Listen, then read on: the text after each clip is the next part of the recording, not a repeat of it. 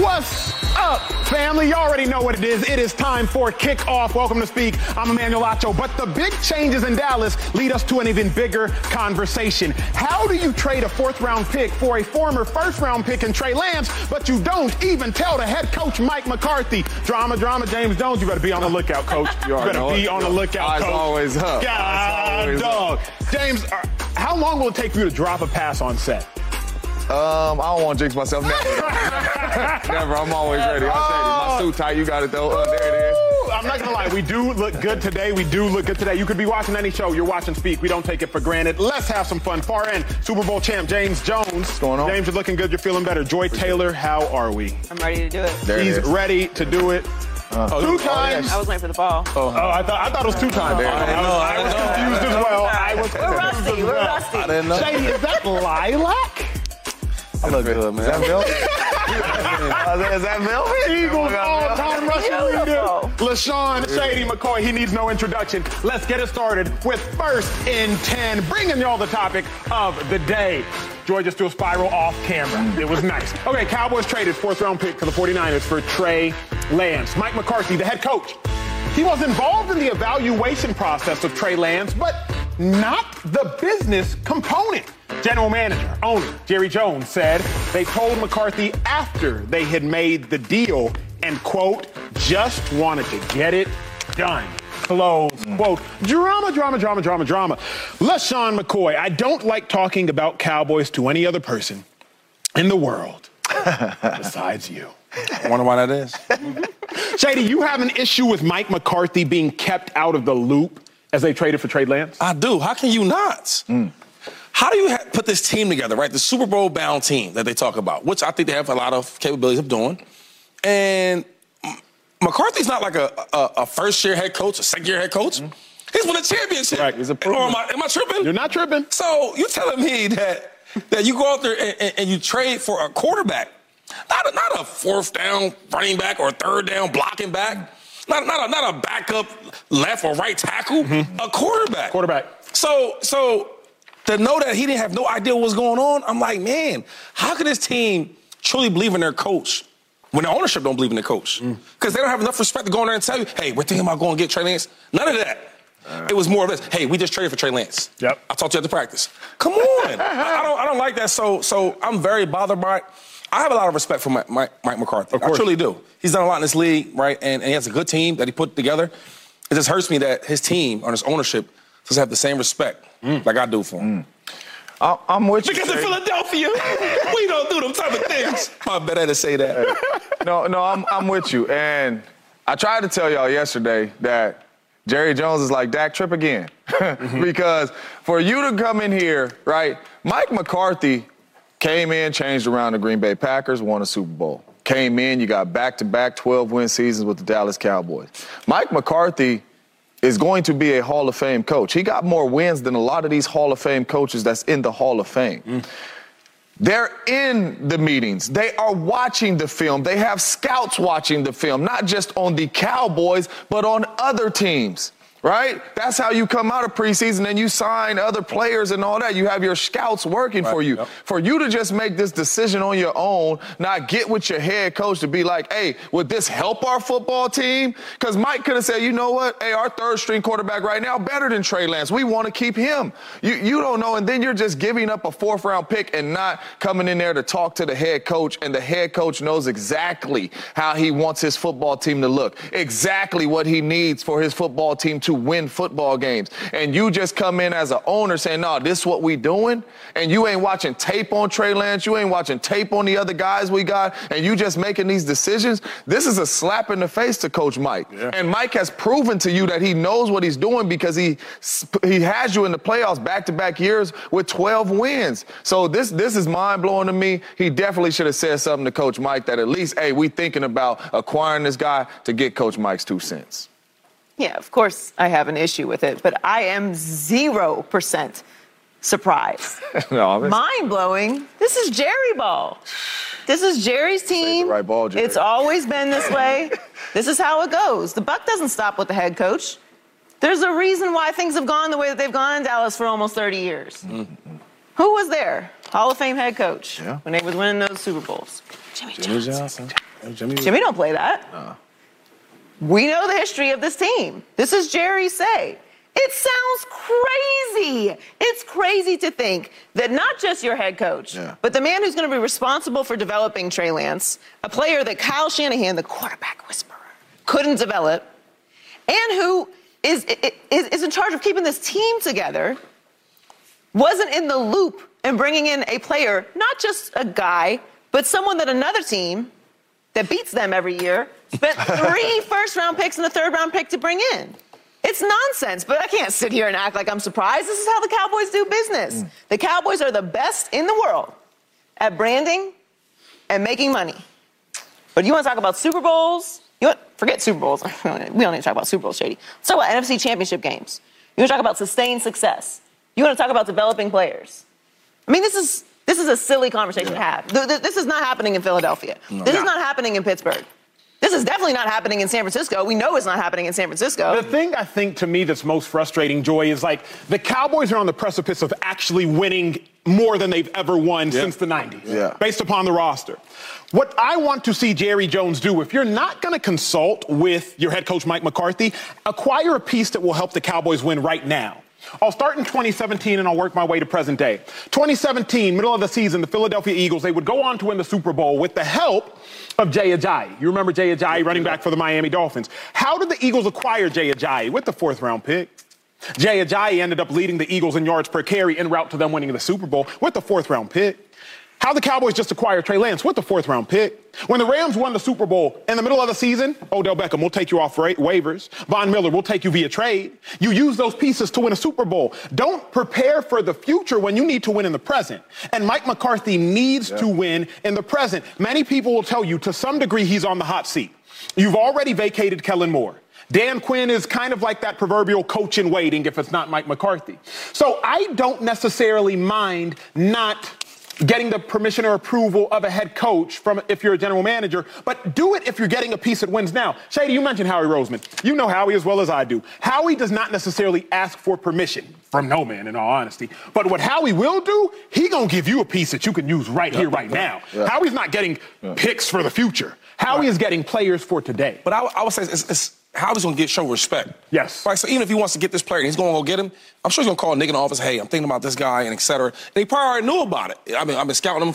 You know, we might need him for a team, and go get him. Not just, hey, we're going to go get Trey Lance, and that's it. And another thing is I'm thinking about, we're talking about as a head coach right now, but let's just peel the layers back.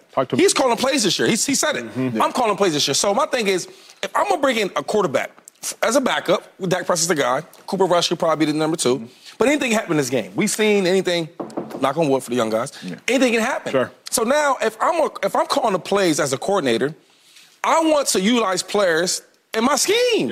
How we know that he likes Trey Lance for his scheme? Think about that for a second. We just talking about the head coach. I'm talking about as a coordinator. Hey, if I'm calling plays, I want players that can play in my scheme. Okay, you can catch the ball. Okay, you can run. You can do. Yeah, but if you can't do that, I don't think so. And the owner goes against a player and brings him on my staff and on my team, and I don't use him, and I can't use him for my offense.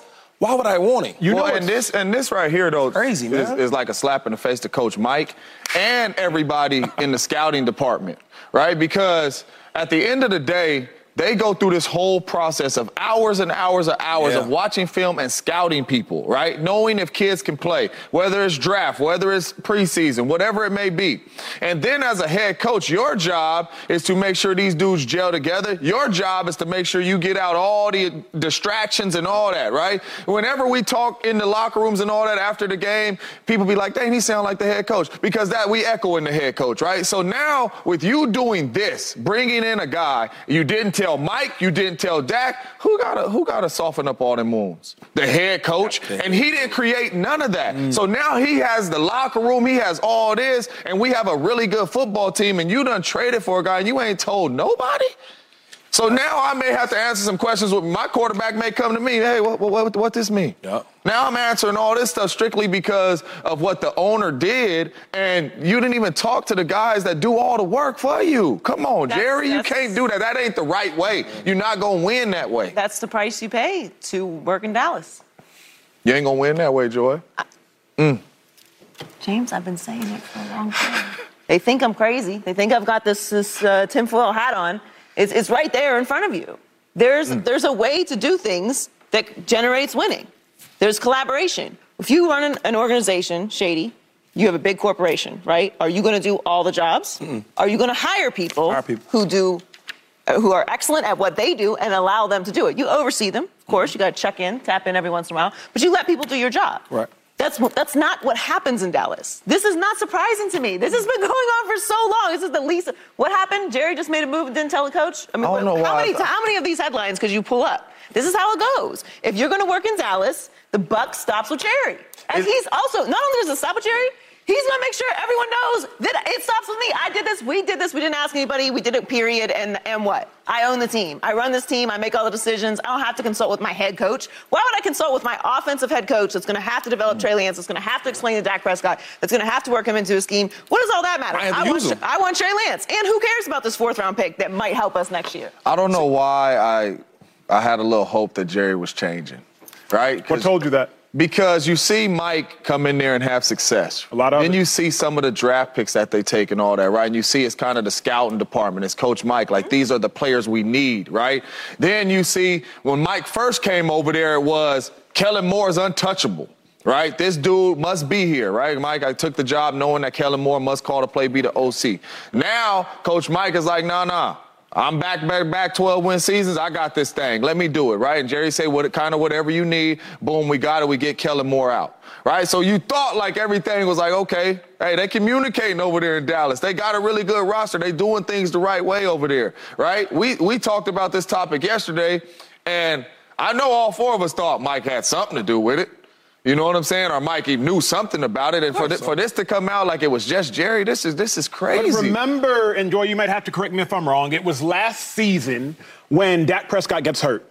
And Jerry Jones goes to the podium and says, before Mike McCarthy even knows, he goes to the podium and says, hey, Dak's going to be out for weeks. Yeah. Mike McCarthy's like, wait, he is? Then if y'all recall, I believe it was maybe before the New York Giants game. I think that was a Sunday night or Monday night game, a primetime game. And Jerry says, man, I hope Cooper Rush gives us a quarterback dilemma. Oh, yeah. And Mike McCarthy's like, wait, what? I'm saying he got an iron. And so Mike McCarthy has continually been surprised by things Jerry Jones has done. But, why this part is so confusing for me is because I can see you doing things like Jason Garrett, right? For a while, he was the puppet. You know, I can see that. But I get why he's that. I get why that is. Ex-player, et cetera, you know, they have a great career. Yep. Right. But Mike McCarthy is a Super Bowl winner. I remember when they got him to come to Cowboys, I said, you know what? I like that move. Yeah, sure. Because he's been around good quarterback play. He's been around good winning football. And he's got a championship. But, Shady, let me remind you one of my favorite quotes, relationships end how relationships begin. How did the relationship with Mike McCarthy and Jerry Jones begin? Mike McCarthy, who is best known for calling plays, won a Super Bowl with James Jones as a play caller. He didn't have the authority to call plays. Jerry Jones said, I'm keeping Kellen Moore as my OC, basically. And Kellen Moore is calling plays. Yeah. How did the relationship with Mike McCarthy and Jerry Jones begin? It began with deceit. Yeah. Mike McCarthy said, all year in my off year, I was in the basement watching tape, watching film. After he got hired, he was like, okay, I may have exaggerated just a little bit. So remember how the entirety of the relationship began. How's the media in Dallas? I'm being serious. Is it tough? I worked for the Cowboys for 2 years for Cowboys media, and they are tough, but they are also understanding because they've been around for 20 and 30 years, most of them. Now, Philadelphia, not to brag about, but that media is tough. They're going to ask tough questions. And that'll be one of the questions like, well, how are you the head coach, but you're not aware of who's getting traded or what picks you trading or what players you're getting? And you calling the plays. Yeah. I would want to know that question because you know why, Joey? Because in the locker room, especially as a coach and a player, it's like the respect. It's like the trust. Where, okay, if we made a trade, well, coach, dang, why we do that? You think we need more of this? You had them conversations, but what answer can you give me? Because you don't even know. Well, it's the same. We've normalized this, though. Like, we love Jerry. I do love Jerry. He's one of my favorites. Jerry is responsible for changing the course of NFL from a business perspective. You can't tell the story of the NFL without Jerry Jones. But there is an element of control that you need to submit as an owner to people who do their job well, which Mike McCarthy has proven he's been able to do. He's won a Super Bowl. That's hard to do. Extremely. He worked with one of the biggest talents that this game has ever seen. That's difficult to do. But to your point, I mean, this is what it was. This is an understanding when you take this job that Jerry is the one who, at the end of the day, is going to make the calls, and he might just make a call without consulting you. What's the saying? That's not the right way. Relationships end how relationships begin? Fool me once, shame on me. Fool me twice. Shame on you. Fool me once, shame on you. Shame on you. Fool me twice, shame on me. Shame on For me. getting fooled. It's saying down in Texas. I think it's somewhere else also down in Texas. You can't do that. That's what it is. We know You don't what have this the is. answer, It Sway. should be the least surprising headline that we will have all year. Jerry Jones has done something that he consulted no one on, and it is going to change the course of the Dallas Cowboys' future. I don't know if it's the Texas saying, Joy. I just think George Bush said it. No, I think I'm he said joking. it. I'm poorly quoting George Bush, poorly quoting a very, very well-known quote. That's what just happened. Bush. Yeah. Great quote. Great quote. All right, when we return, Russell Wilson, will he bounce back in Denver? Oh, my God, so many polarizing thoughts at this desk, and we have to tell you whether or not Russell Wilson can shake up the NFL this season. That's next on Speak. Don't forget, check us out every day on the Fox Sports Channel. I'm serious. XM. Hey, college football fans, Joel Klatt here. We are bringing you the best college football analysis every week. Any questions? Then send them into the Joel Klatt Show mailbag. Follow the Joel Klatt Show on the Fox Sports app or wherever you get your podcasts. It's second and short. Got to keep this one tight, but let's talk about Russell Wilson. Remember, first year was a complete and utter train wreck in Denver. Only won 4 games, that's Russell Wilson. But now, Sean Payton, new head coach, is in town, and he said, quote, "There's something powerful about a guy with a chip on his shoulder," close quote. That is true. That is. I don't know how much power it'll take to turn that 5-win team in totality into a 9, 10, 11, 12-win team, but it is true about having a chip on your shoulder. James, how confident are you in Russell Wilson bouncing back this year? You come to me first, huh? 0. 0. Why? 0 confidence in Russell Wilson. Because when you watch a quarterback play or you watch anybody play, you say, all right, he had about 4 bad games, right? Oh, but he had 3 really good ones. Yep. Right? Oh, he had about 2, 3 in a row, but then he had 3 really good ones. Russ had 17. He didn't play 17. I don't even know how many he played. But however many Russ played last year, that's how many bad ones he had in a row. And I was watching the games like, Russ gonna be Russ. Here it come. Russ gonna be Russ. This next game, here it come. Russ was never Russ, right? And then you get into preseason, and Russ was still Russ. He made 1 or 2 throws, but Russ still looked like Russ in that Sean Payton offense. There's nothing that Russ has done to show me that he is finna get out of this, right? I do not see Russell Wilson playing good football this year. I think it's going to be middle of the season, and you're probably going to see another quarterback in there. That Sean Payton going to get him in there, Jarrett Stidham. I just have I have 0 confidence in Russell Wilson. He didn't for 15, 16 weeks. He was 3-10, I think, as a starter. Very, very bad. 31st in the National Football League, right? And that's just wins loss. That's not even talking about with your own 2 eyeballs watching him play. I don't see us getting the old Russell Wilson we used to seeing. I mean, I think he'll look better than last year, but what's that? Last year. I'm trying to go with you, Joy. What's that? Here's where I'm conflicted. I hear you. It was a whole year of bad play. Generally, someone may finish the season bad, or they have a stretch, and you're like, okay, that was bad, but maybe they need to work on something, and they can, bounce back. They're with a better coach now. They've gotten some better weapons, and they can course correct. I want to believe that Russ is going to get back to being Russ. I want to believe that Sean Payton can get him there. My hesitation with it is that we did see an extended period of bad play. I haven't really seen anything in the preseason that makes me feel like it's changed. No. But the other part of it is, I don't know how talented this roster is. I think we thought they were just a quarterback away, obviously, when they traded for Russell Wilson. We found out that wasn't true. They have 2 players in the NFL top 100, Patrick Surtain and Justin Simmons. This isn't like this is a loaded roster. It's not like they're dropping him on Philadelphia or Dallas or San Francisco. Just a roster that you feel like you could probably put someone who struggle and the pieces may help them out. So it's not just Russ I'm concerned about. Like, how's the rest of this team going to look? The defense was decent last year. Are they going to be able to hold him up if Russ is struggling again. I don't know. I have some, I have some confidence. I have some confidence that the culture will be different because of Sean Payton and the attitude that he's bringing in. But this is one of the situations that I have to wait and see. I'm on my lonely. You on your I'm on my lonely. I'm rocking with you, Russ. He can do it. The thing is this. When they decided to bring a new coach in, right, when they got rid of Nathaniel Hackett, how can we make the Denver Broncos a better team? It wasn't the defense. They had a top 10 defense last year, right? Boom. Good. That's one part of it. It's the offense. You go out there, you get Sean Payton. And Sean Payton's 15 years in the NFL, his offense averaged to like 1. Think about it. If you all the years you average all that with Drew Brees, right? But I've watched games. I've actually played against him when he had guys like Taysom Hill at quarterback. Ain't no way they're gonna beat us. Ain't no way. And he finds a way to beat us. Yeah. He dices it up. So my thing is either Russ is trash and can't get it done and they won't win, or I still think he's a solid quarterback. He might not be the old Russ. He might like my cooking, all these great steaks and entrees. He might be cooking some noodles. What type of noodles? And you put the noodles with the chips, that might be really good. Anyway, but all I'm saying is that if we get Russ to just be solid, don't lose games, make some plays when we need them, and follow Sean Payton's So what's plays, though, Shady? Because he averaged 15 points last year. All he needed to do was average 18, and they probably got 5 more wins. See, this is the thing with Russ, though, right? Because he did play bad last year. He played really, really bad. He wasn't seeing the stuff. But this another thing is, when I watched the whole offense, they didn't play well together, though. Correct. Yeah. Offsides now is. Correct. I've noticed from Tom Brady Andy Reid.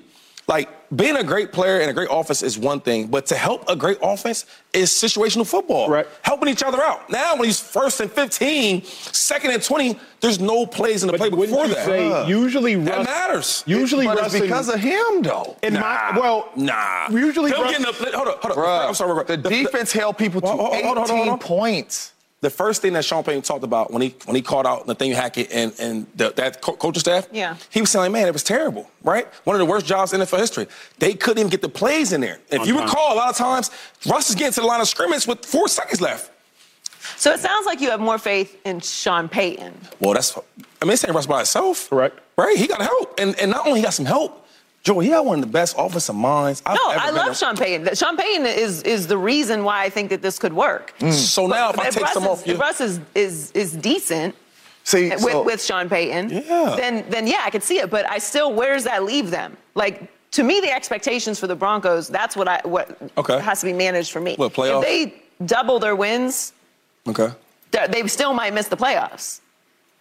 Oh, they will, because I just haven't seen enough from Russ to be confident. Like, very simply put. Now, if you want to put your faith in Sean Payton, I can understand that. I can to some degree submit to that. But, James, I was really thinking about it. The only quality play I remember from Russell Wilson, because it would be hyperbole to say we saw nothing good, at least in my mind.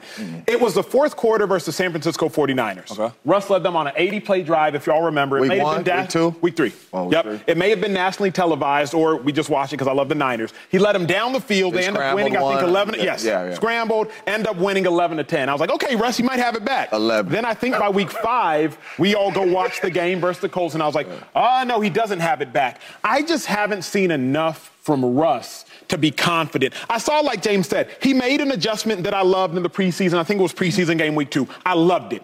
But the question is, how much bad will occur before we see the good? And can Russ and the Denver Broncos sustain all the bad that will occur? For me, it was too much of this with Russ last year. What is he looking at? Where is he throwing the ball? We all can sit here watching Russ play like, what is he looking at, right? You see people open. I remember the Chargers game in particular where Cortland Sutton is like this because he wide open. And it's like, Russ, you a veteran in this league. We in League 10, and your receivers is like this. Like, what are you looking at? It was too many times that we scratched our head like, why is he making that throw? Why is he throwing the ball away? Why? Like, he just coaching. Like, I don't see that coming back. We got to go to break. And the question I have is, if Russ struggled to inherit the offense with Hackett, I wonder if he'll struggle to inherit the offense with Breeze, because when you learn about different offenses, it's just like learning another language. You learn how to say hi in English, you learn how to say hi in Spanish, you learn how to say hi in French. Right. So when I have to learn a different playbook, it's just taking this language to that language.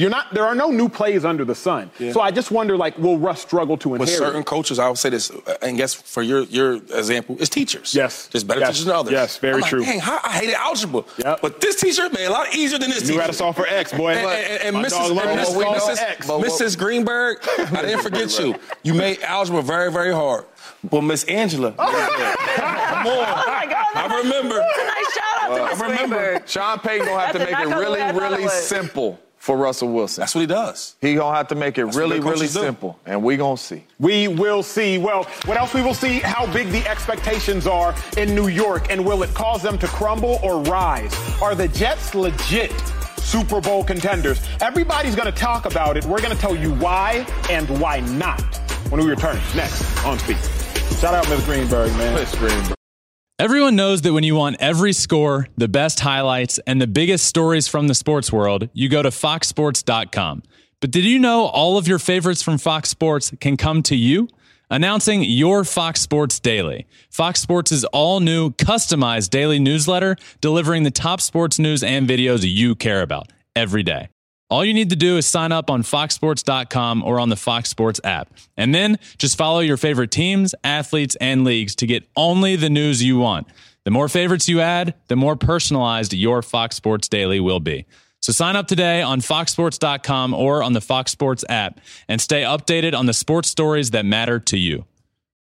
All right, we're in third and long, going the distance on this topic because we have to. Jets and Super Bowl. 2 words you haven't heard put together in a mighty long time, 55 years to be exact. But they added Aaron Rodgers, 4-time MVP. Also added Pro Bowler Dalvin Cook, 4 consecutive 1,000-yard seasons. And he said, Dalvin Cook that is, quote, yeah, they're very realistic when talking about the Jets Super Bowl chances. Very realistic. Not sure I agree, but more importantly, Joy, do you? Are the Jets legit Super Bowl contenders? I'm going to say yes because I've watched 2 of the last 3 years high-level quarterbacks go to new places and in the first year win a Super Bowl. Had that not happened with Tom Brady and Matthew Stafford, I would say no. Because they'd have to win at least 3 playoff games to win the Super Bowl. Over the last 6 seasons, Aaron Rodgers has won 2 playoff games combined. He's won to 1 Super Bowl and won. You remember. Thank God. Yeah. He hasn't been back since. So, and on top of that, you've got to add the Jets and a whole bunch of other factors. Robert Saleh has won 11 games in the league. They're in a very tough division. The AFC is loaded. There's a lot of reasons I could stack against it, but when I look at what they have that's necessary to win a Super Bowl, starting at the quarterback position, I have to say that they're legit contenders. I can't go that far. I wanted to, but every show, we have a pre-show meeting every day before the show, and I was thinking and talking to Shady, talking to Joy, I don't think the Jets are Super Bowl contenders right now. I believe that they can be. I believe that they will be maybe in a month or 2. I think they're missing a piece at wide receiver primarily. Like, for the Jets to be Super Bowl contenders, in my mind, Aaron Rodgers is going to have to give you maybe 30-plus touchdown passes and 4,000 yards. Not that hard to do. Yeah. But when I start to aggregate where are the yards going to come from, I get confused. Because I give Garrett Wilson 1,500. 15. But there's still 2,500 yards that have to be made up between Allen Lazard. He averages 500 a season. Uzomah, they got between Mecole Hardman, between Uzomah, between Dalvin Cook and Breece Hall. I'm struggling to find that extra 2,500 yards. But more importantly, when I think about the Bucs, with which Joy wonderfully brought up, I didn't think the Bucs had a Super Bowl roster at the beginning of the season. But then you add Leonard Fournette during training camp. You add Antonio Brown middle of the season. I'm like, oh, yeah, they're there. I didn't think the Rams had a Super Bowl roster at the beginning of the season in which they won. But then you add Von Miller, I think one of the greatest pass rushers in the history of the National Football League, particularly the modern generation. You add Odell Beckham after Robert Woods goes down, they are complete. Shady, I don't think the Jets are complete yet. I think they can be. I think they will be, but not yet. I truly do. I think so. And one thing you did say is the wide receiver room. That was my main concern with this team. But as I started breaking down all the other contenders, they have the same issues, right? So I look at the Dolphins. I think they're contenders. I look at the Bills. They're contenders, right? The Bengals and et cetera. But they're at the different positions where they don't have the elite level in that room. So I said, okay, as long as you have the quarterback, you have a defense, you build that culture, you have a chance to win. You have a chance to get there. And to say to win a Super Bowl is so hard for all them teams, right? Other than the Chiefs, we think is a different level. But they all have the DNA to win a championship. And I do think that we're having Aaron Rodgers in that building, we're having that type of defense. And I know we are tough on Saleh, but I think as a coach, as a type of tough coach for the defense, that he brings that type of attitude, they can do it. Yeah. They truly can. Yeah, first off, the Tampa Bay Buccaneers and the Los Angeles Rams won Super Bowls with first-year quarterbacks coming over. Really good defenses, right? You got Aaron Donald, really good you got Jalen Ramsey, obviously all those pass rushers y'all had over there, the linebackers y'all had over there with the Bucs. They good. Right? Really good defense, right? So that's what they're going to do. They're going to play some really good defense. Then when you look on the offensive side of the ball, right, I remember one of my mentors, my coach, said, you ever been to the hood and been to a restaurant and the line wrapped around the door? It ain't the ambiance. It's the chef. It's the chef in there cooking that stuff up. And the chefs was Matthew Stafford. The chefs was Tom Brady, making everybody around him better on the offensive side of the ball. And the chef is Aaron Rodgers. He is going to get the best out of all those receivers just because the way he can strictly throw the ball. So offensively, when you say you need another piece, no, you have Randall Cobb, who's going to get you about 30, 40 catches. You got Lazard, that's going to get you about 600, 700 yards. You already got the young stud and Wilson, who's going to get you 1,500. The running backs, Brees and Dalvin Cook, is definitely going to be in the pass game a lot. You got Uzama at the tight end. I think they have everything they need to win a championship this year if everything goes the way it's supposed to go. What I mean by that is staying healthy. And to jump on what you just said, as I think that the wide receiver room needs some work, I do think that the running backs is going to play a big role, right? Mm-hmm. And sometimes on a team where maybe that might be lacking, but this group is so good. Yeah. You got Brees and you got Dalvin Cook. Them dudes going to roll, right? And Brees can carry the load himself. Now you bring in an all-pro or pro type of running back, they might have a lot of different decoy plays with them two together. Yeah. That's going to be nice. Look what Dalvin meant to Kirk Cousins. Like, Kirk Cousins would drop this thing, a check down, and Dalvin would take it 20-30. Screen passes, Dalvin going to take it 20-30. Like, Dalvin is a heck of a receiver out of the backfield as well, too. So they got everything they need. I think the main thing for them is staying healthy. Okay, let's talk about the journey, because, Joy, you brought it up. You know the AFC East, obviously, incredibly well. Miami Dolphins, Buffalo Bills, New York Jets, New England Patriots. When you think about the Bucs winning their Super Bowl, Shady, you were there. The Saints were dominant. Should I bring my ring next time? You know what? For you. This year, I'm bringing my ring. When you think about y'all winning your Super Bowl, the Saints were good, but outside of that, the Panthers were pedestrian. Falcons were pedestrian. When you think about the Rams winning their Super Bowl, Kyler Murray, he's growing. He was blossoming. Russell Wilson was hurt, trying to stay active, trying to stay afloat. Remember, he had put out trade destinations. The San Francisco 49ers, y'all know if they're healthy, they're good, but they're often injured. But when you think about the Jets, in order for them to win, Josh Allen, in order for them to win, Bill Belichick, in order for them to win, Tua and Mike McDaniel, in order for them to win, there's another team. No, I've named all the teams there. What do you think about the journey that the Jets would have to traverse? Like, is that doable? Well, yeah, it is. But with any championship run, you're going to have a little bit of luck along the way as well. Need that. That's why right now at this point in the preseason, we're doing all of this on paper, right? And that's a very dangerous game to play, but it's the only game that we can play right now because we don't actually have real games being played. So when you look at the journey that they have to go through, obviously the division is the first thing that you want to get through, which is going to be extremely difficult. And it is very different from the Rams situation and the Bucs situation. When you talk about when you get past the division, you get into the playoffs, all of the teams in the AFC, all of those quarterbacks, all of those coaches that you'll have to get through. And like I said, to start the segment, it is a long run. They're going to have to win at least 3 playoff games to win a Super Bowl, which Aaron has won 2 in the last 6 years.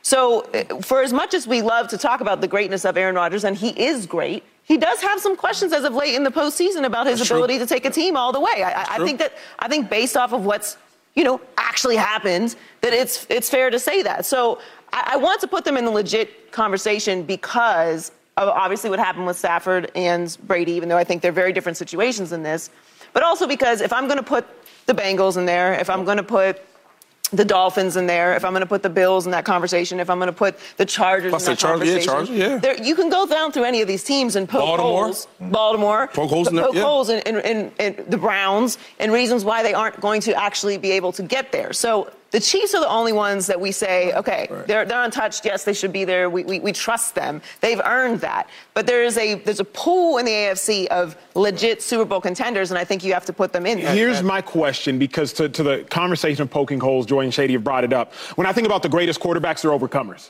I really call them great erasers. The Chiefs have plenty of question marks as well. Yes. But Patrick Mahomes, Andy Reid, great erasers. Joe Burrow, offensive line is really their only question mark, and he has proven to be an eraser of that. Dolphins quarterbacks are a question mark. We don't know if he's an eraser of that. Chargers, I think Justin Herbert, can he win games? Don't know if he is an eraser of that.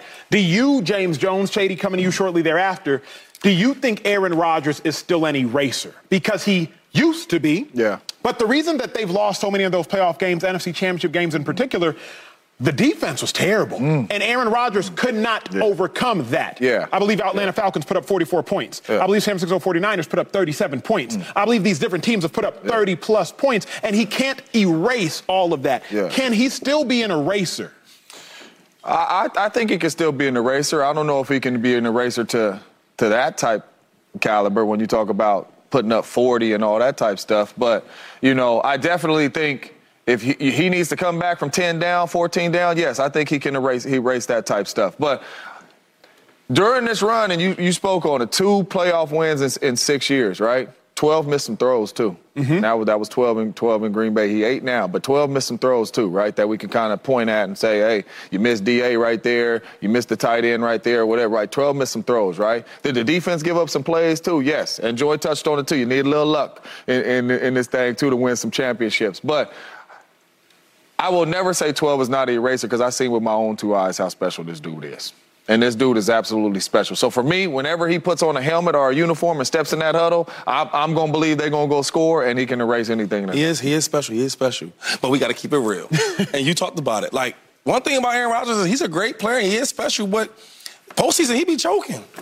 He be choking. As much as you want to say how great he is, for him to be that great, we get to the postseason, it'd be great. The whole regular season, all great. MVP, ooh, you see that pass, double check, boom, bang, no look passes, all good. We get to the playoffs, and I don't see it. I see a lot of losses. And I think what this team is, I feel like that he could take some of the pressure off his shoulders, where I think they have a really, really good running game. I don't think he's had a running game like this, though, with 2 solid. But he has, though. Remember? Aaron Jones, AJ. Yeah. Like they nice. AJ's okay. AJ's all right. He's okay. I'm a running back. I know my game. I think them 2 was legit. I think Cooks and I think having Breece Hall, they like that. They like that. I think them 2 would be different. I do think that he has some good running backs, but this is another level right here. Then I think the defense. You add in that defense of a defensive head coach that's minded where he's going to put the defense out there. We ain't letting guys score a certain amount of points. We're not going to do that. And having that, you help Aaron Rodgers. So where he hasn't been special in the playoffs like we want him to be, I think you put him on a team like this, I think it fits his skill set because I don't have to be great. I don't have to be the Aaron Rodgers 48 touchdowns and 5 picks. I don't have to be that. I just got to be solid, win games here and there, make some nice plays, and et cetera, and win games. Let defense finish them off, run the ball. All them type of things that make it winning football. His last time we saw him in the playoffs, they lost 13-10. And I didn't even hear you. I'm sorry. 13-10. 13-10. When we played them too, 13-10 at home. First seed. I do think the biggest factor with the Jets, though, is the defense.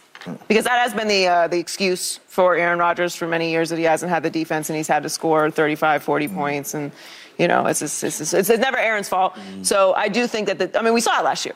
They did not have a quarterback last year, and the defense held up their end of the bargain. If they had barely competent quarterback play, it would have been a different season for them. So we know that the defense is going to be solid. Where I will push back on, though, is while we might not need MVP-level play for them to get to the playoffs, there is going to be a point where he is going to have to be special. No doubt. That's why they brought him over there, because they expect him to be special, to be able, if the defense, because the defense is going to be challenged this year, too. That's what people don't understand, right? The defense is going to be challenged because Aaron possibly going to jump out on some teams. Yep. And now these boys is throwing the ball all over the yard, right? When the game is 7-7, our team is up on you, they running the ball, they trying to eat a little pressure. Yeah, but now these teams are going to come out here and they're going to try to throw the ball over the yard because they know that Aaron could possibly score, and if the Jets go up. So this defense, they're going to have their hands full this year as well. well, too. I do think they will be better, right? Aaron Rodgers has had a top 10 defense in his career twice, right? If we recover an onside kick, he to another Super Bowl, right? And he won a Super Bowl. Tom Brady has had it his whole career, Joy. You think? But we gotta go. Hey, Acho, they telling you gotta go. You think A.J. Dillon make that team? I don't think he I think A.J. Dillon and Aaron Jones combined for like 2K. Yeah. It's going to be hard for Cooking. I just don't see. I don't think he makes that team. A.J. Dillon. He's not as good as Breece Hall, I don't think. Makes what team? He don't make that team with the Jets. He's a power back. So he don't make that team. He gonna be watching. He the third down back. He the third down. We're gonna revisit that Tom Brady comment. I am interested because I'm arguing. James, do you think Aaron Rodgers chokes in the playoffs? What? It's not the truth. I wouldn't say choke because he's won a lot of playoff games, but yes, the last couple of years, yes, they lost because of him. You don't see the game we played him in the Bucks. We shut him down. I wouldn't have said he choked though, because remember, I think he outplayed Tom. Not choke, but didn't Tom throw? Yo, my man. At the end of the day, right? Tom told he outplayed Tom. Y'all won. I mean, they both did play great. Correct. They both did play great, but they had A-Rod in a box in a straight jacket. He couldn't even move. They ain't even locked up. 3rd and 8, Shady. 3rd and 8. The game came down to 3rd and 8. Yo, we had him in the box so bad that they could have went for it, and they decided to kick the field goal. You know what they say? Tom didn't play well, and neither did Aaron. But the last couple years in the playoffs, Aaron has missed throws that Aaron don't miss. Mm-hmm. You got what I'm saying? Right? Whether the one to Devontae, whatever it may be, the post that was wide, he's missed throws that he does not necessarily miss. Yeah. And he really sees everything, So the last couple times in the playoff, he make those throws, they win. Winners do get to write the history. Holla. Write whatever story you want to. Write whatever story you want to say. Whatever you want to say. You got it. Who shined in the preseason? I'm going to tell you who came out as the biggest winner of them all. Is it Jordan Love? Is it George Pickens? Is it Justin Fields?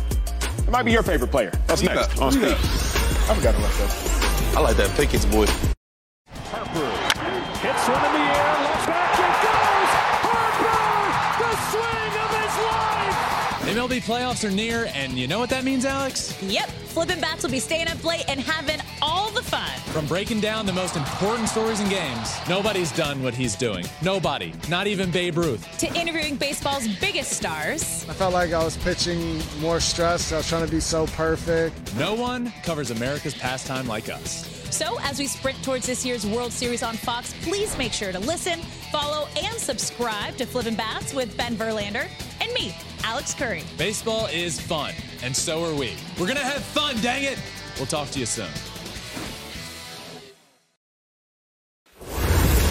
What's up, family? It is time for a Pick 6. I didn't get them in the league, but I do get them on this show. I'm going to talk to you about the biggest preseason winners, the 6 biggest preseason winners, your favorite players, your favorite teams. They will be mentioned. At number 6, Justin Fields. If you pay any attention to what Fields was able to do, he's a winner not because of his own innate ability, but DJ Moore, Khalil Herbert helped him tremendously this preseason. Remember, Justin Fields went 3 for 3, 120-plus yards and 2 touchdowns in a preseason game and got subbed out because he was just throwing screen passes. He's one of the biggest winners because of the help he now has on his squad. At number 5, Deuce on the loose, Deuce Vaughn. He's about 5'5", not a big dude, but his game is huge. Out of Kansas State, 6th-round pick for the Dallas Cowboys. Why is he the biggest winner? Because in my mind, he really cemented himself as that gadget type of back for the Dallas Cowboys. You know they're going to have Tony Pollard, but they're going to need a little extra burst, a little extra acceleration. And Deuce Vaughn, he showed up in a mighty way this preseason. At number 4, George Pickens is a name you need to familiarize yourself with of the Pittsburgh Steelers. He was an absolute dude at the University of Georgia. Came into the league, and now he has become that same absolute dude. Because of Pickens, Pickett will have himself quite the year. At number 3, Brock Purdy.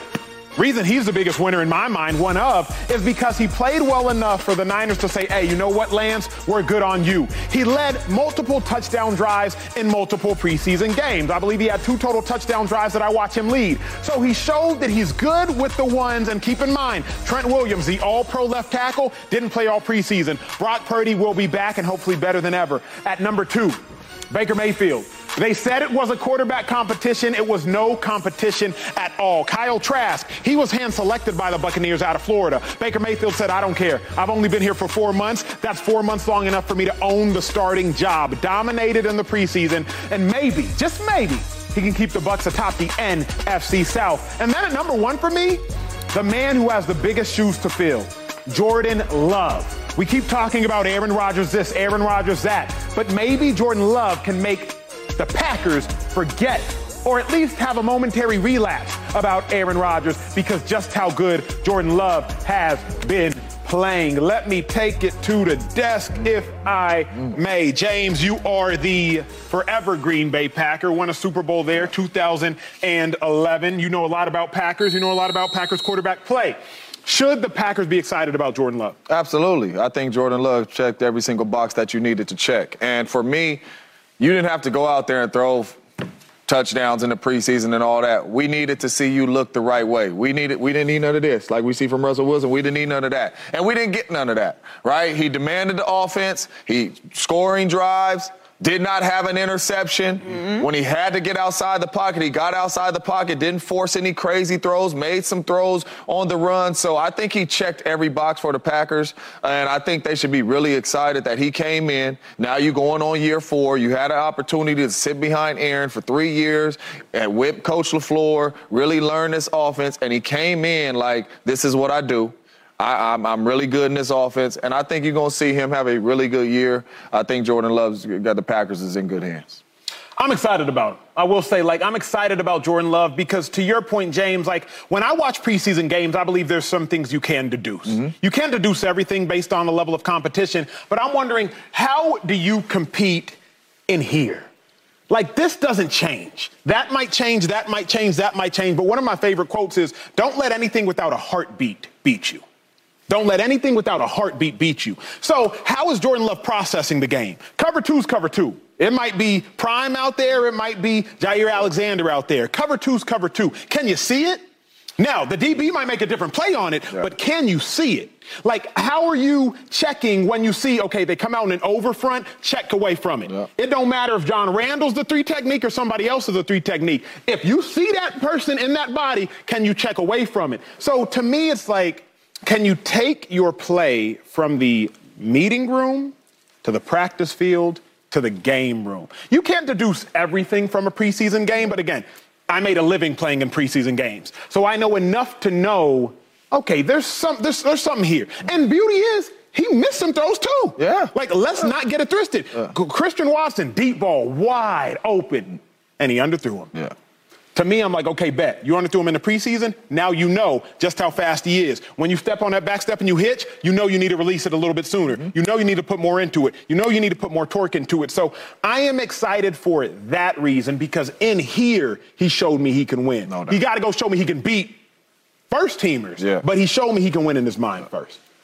Well, but that's the problem with preseason is the first-teamers are faster and better and bigger and better than the people that are playing in the preseason. So what might look the same is not going to look the same when you apply the speed of all pros on the other side of the ball. Right. So I don't like to say you shouldn't be excited because playing good in the preseason does matter. It's better than not playing good in the preseason. I mean, we sit up here and talk about when teams are struggling and when they can't make throws or they're throwing interceptions. So it should be a positive thing if you are playing well and you do look competent. But that's really all you can ask. To get excited, I mean, they won 8 games last year and missed the playoffs. Do we think Jordan Love is going to win more than 8 games this year? Yep, I think so. Whoa, we do. I do. How many games do you think the Packers are going to win this year? At least they're going to get to 10 or 11. 10 or 11?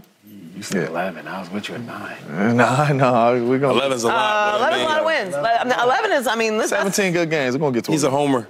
We're going to get to 11. I mean, okay. Well, look, I think that Jordan Love will have a competent season. I don't know if I can get crazy about the Packers last year. You had Aaron Rodgers, who won an MVP the year before, who is obviously a legend, who we are now talking about possibly taking another team to the Super Bowl, and they won 8 games last year with him. So I can't expect Jordan Love to...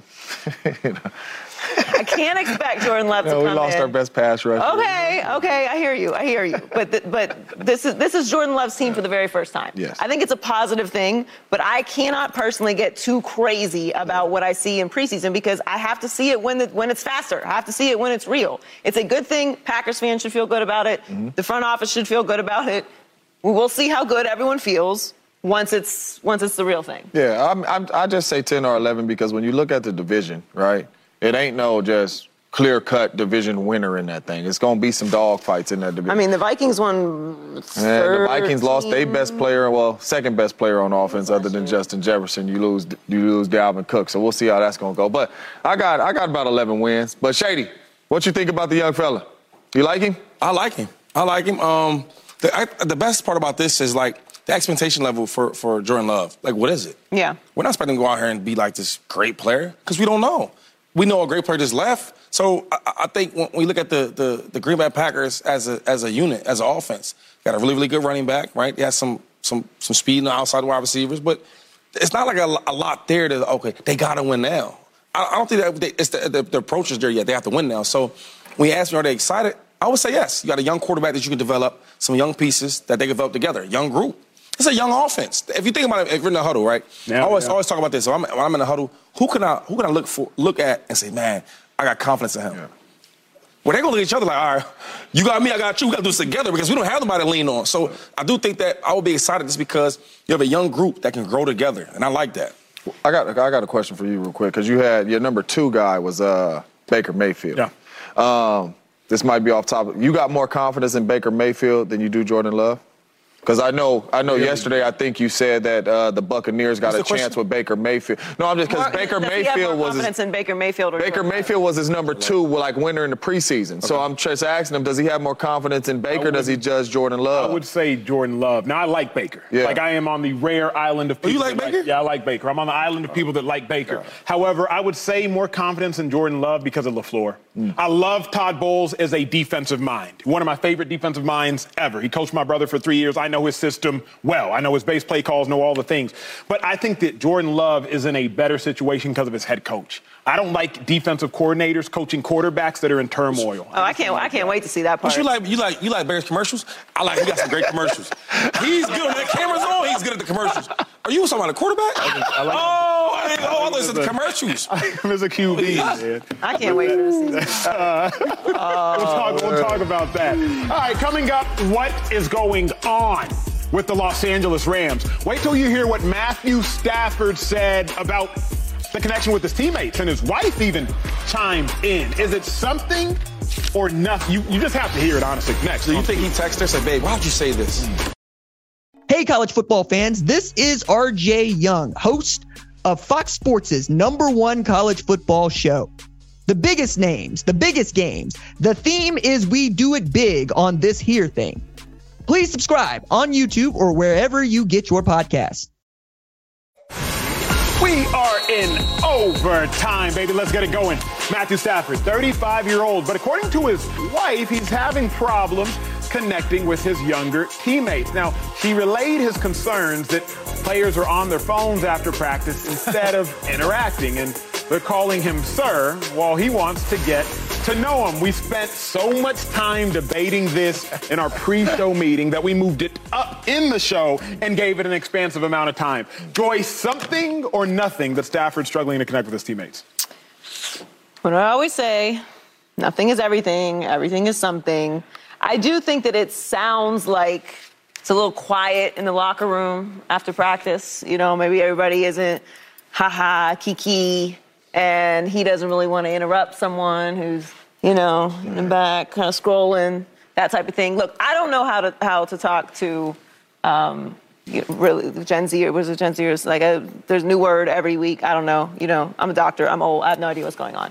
But I do think that if he's wanting to connect with the younger players and it's not working, then that's a bigger reflection of the culture in the locker room in general, and not just necessarily him and young players. Now, how much this matters, I don't know. What are the expectations for the Rams this year? I seem to be on the island. I'm the only person thinking that I trust Sean McVay and Matthew Stafford to get it together. But this is a very young team. There's really Aaron Donald, Cooper Kupp, and Matthew Stafford left of that Super Bowl roster of the best players. So it's a young team. They're trying to come together. I don't think it's everything. It is a little confusing though. Like, it's not that hard. Like he's not that old, right? He'd be on his phone. And technically, like football-wise, to your point, you said it earlier in the show, he's pretty old. Like Stafford I remember when Stafford came out of high school, 2009, out of Highland Park, number one recruit overall. I thought he was going to Texas. He was going to Georgia. Ended up being number one player taken. I think it's a huge deal only because I've already had my concerns about the Rams. Like, their roster is deplete of talent. Yeah. Outside of Cooper Kupp, outside of Aaron Donald, they just don't have it. Their head coach contemplated retiring. So much so that he said, hey, everybody on my staff, feel free to go get other jobs. I think their offensive coordinator left to go become the OC at Kentucky, if I'm not mistaken. Andy, please help me off camera with that. So their offensive coordinator was like, yo, you don't know if you committed? I'm dipping. So I think there is a lot of confusion in the team. Then you add that to, here's what's so intriguing.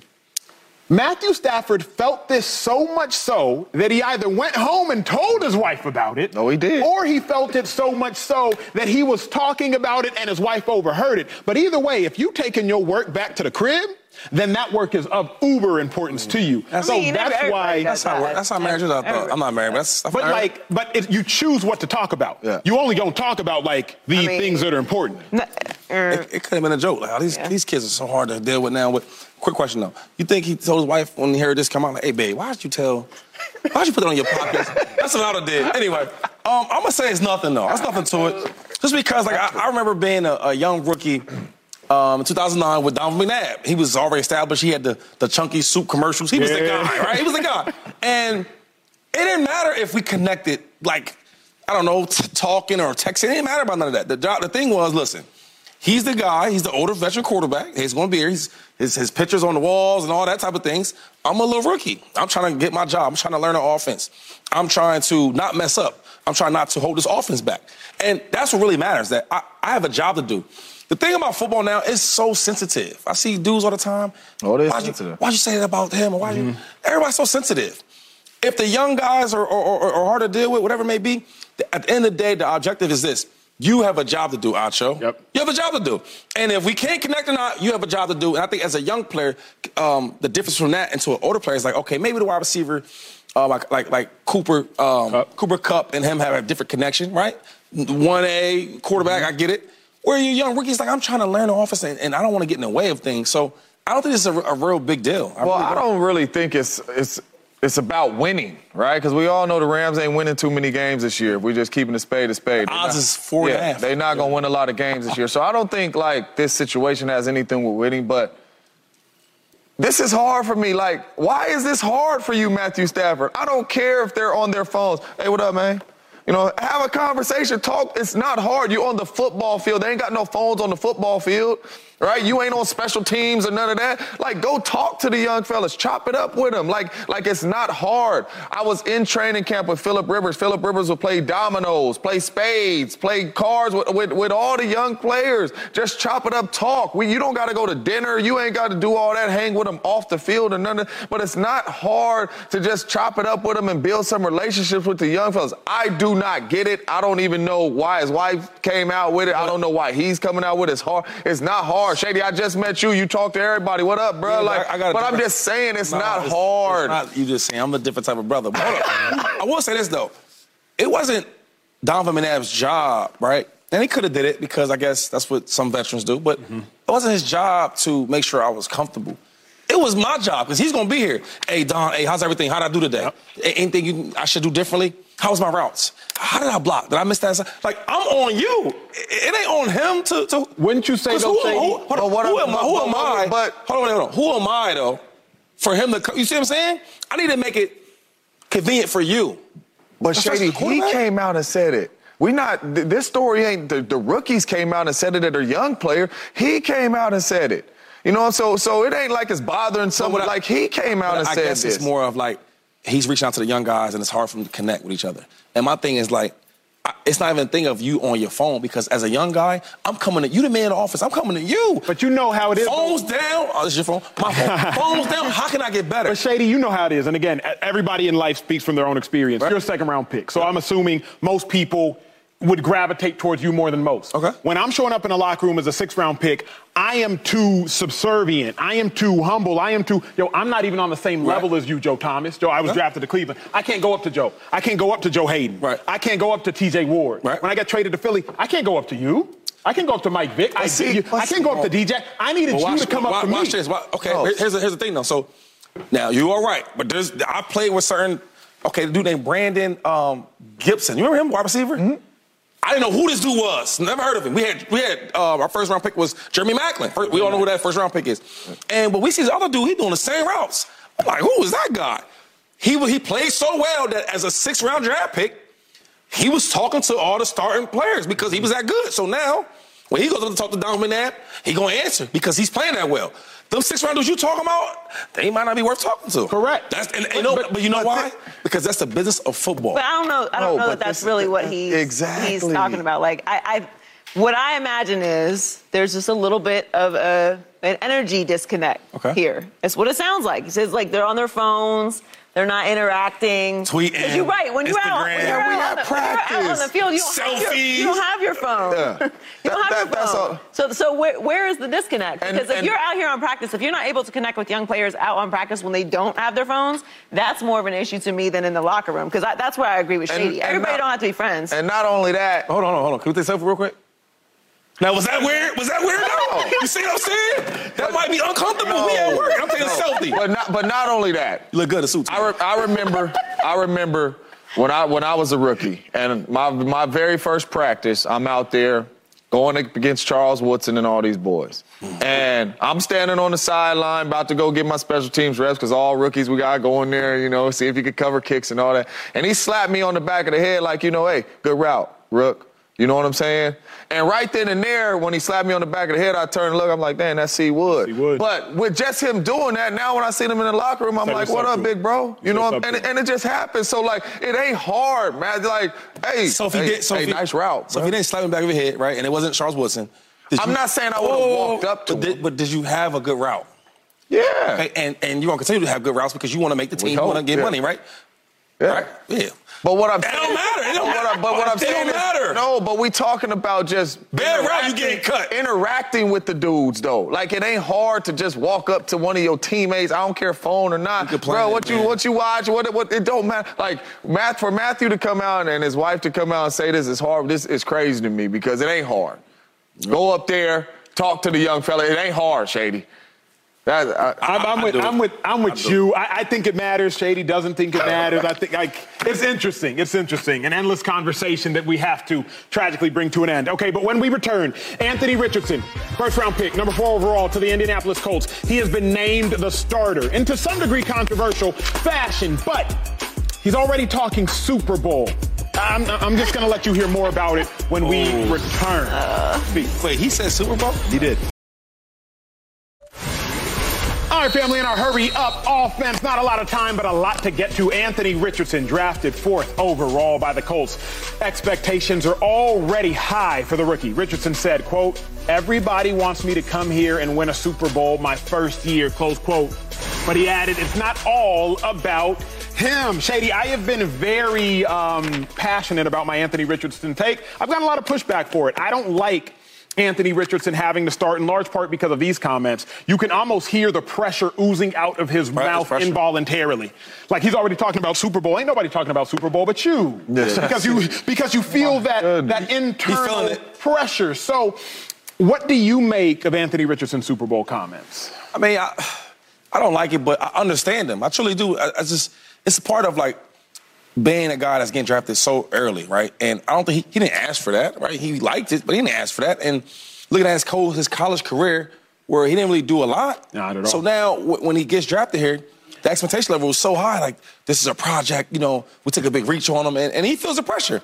He feels it from his teammates, from the coaches, from the fans, everybody. And around the NFL, the biggest question mark was him. Yeah. Why the coach take him so high? Yep.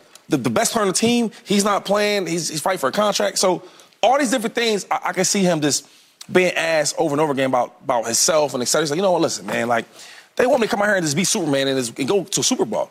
And I just think that the pressure's getting to him. So I can see him talking and speaking about the Super Bowl as if, like, it's frustration. Yeah, I see that. No one's talking about the Super Bowl. No one. Not with the Colts. No. I did see them play, and they're not a Super Bowl team. No one is talking about that. No one's talking about the Colts to win the division. So I agree with you. It feels like pressure, but he gets a check for that. He does. Nice one, too. He gets a nice check for that. This is big boy ball. It's the NFL. So it's okay. And I understand these are young people, and we put them into these. We don't put them in these situations. They are in very high-pressure situations. There's billions of dollars on the line. There are a lot of eyeballs. There's expectations. There's fans. There's media. There's owners. There's advertisers. There's season ticket holders. There's local media. It's a lot. And especially, even if you go to a big school, this is a whole different level. This is the pros. Yeah. So I could see him succumbing a little bit to the pressure of being constantly asked, what are the expectations this year? What's going to happen if Jonathan Taylor's not there? What do you think you're going to live up to? You're coming into a building where greats have walked through. You know, what do you expect to do this year? Cool. But nobody's expecting you to win the Super Bowl this year. Not a single person. Maybe the owner. I don't know. I can't speak for him. But I think everyone else has a very realistic outlook on what they should see from him this year. He has nowhere to go but up. Really, there's no expectations of him. He's in one of the best situations you could be in. Nobody really thinks this roster is extremely talented. They're in a new situation. He's a rookie. All you can do is go up. You know, James, let me interject because I might deviate the conversation. I'm curious in your thoughts. Joy makes a good point. Like, he has nowhere to go but up unless it is so catastrophically bad, which I do believe that it has a high likelihood of being, that it could damage him. He's in a division with C.J. Stroud. C.J. Stroud also a young rookie quarterback. Yeah. You know how it goes. You all know how it goes. There will always be comparison of your draft class. Where do you think and why do you think these Super Bowl comments were made? Like, what does that say about where he's at? That's what I'm trying to figure out because for me, this is mentally, right, it's wearing on him.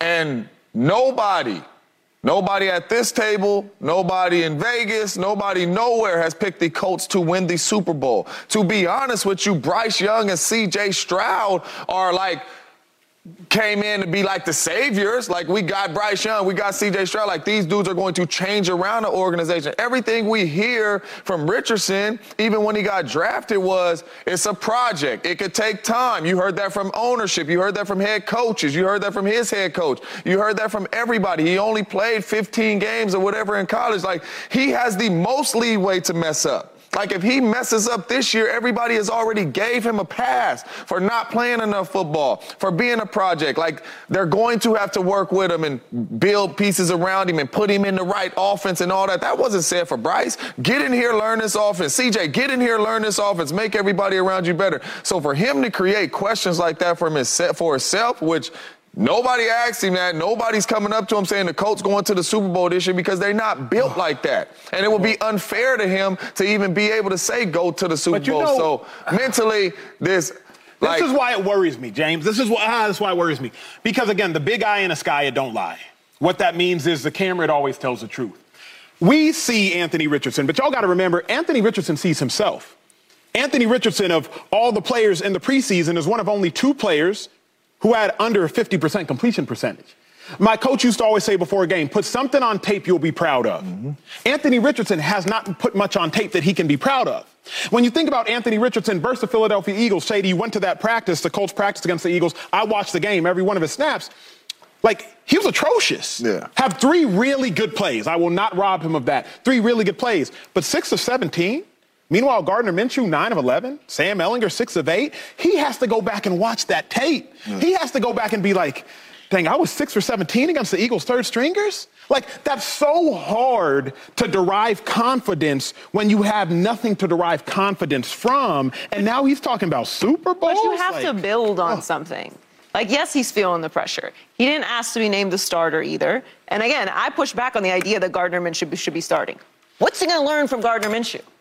I will respond to that because I was thinking about that earlier today. I think you can learn something from just about anybody. I think some people do things better than you. Some people do things better than you. Some people do things better than you. You can learn how to be a professional. But even more than that, how to study tape. You can learn habits. Even more than that, though, Gardner Minshew, he knows how to not turn the ball over. 3-to-1 touchdown interception ratio. Gardner Minshew's not the future of the Colts. He's not. He probably won't even be on the team next year. The only reason he's going to see play time is if Anthony Richardson gets hurt or if it is a complete and utter collapse. Gardner Minshew, we know what he is. But he can teach you something. Like you said, what's he going to learn? I really push back on the idea that especially a player that needs to be developed in a situation where there really are no expectations for this team should be doing anything other than playing. I adamantly disagree that Gardner Minshew should be starting in place of Anthony Richardson. If he doesn't have as much experience as he needs, this was the conversation with Trey Lance, if he doesn't have enough experience that he needs, how is he going to get experience watching Gardner Minshew play average football on an average football team? He's not. That doesn't make sense to me. Now, I understand the confidence of it. Your confidence can be hurt, but your confidence can also grow. And neither of those things are happening on the sideline. So what's the risk that you're going to take? You're going to waste a year of his development having him watch Gardner Minshew with a clipboard. But I don't think you're wasting a year.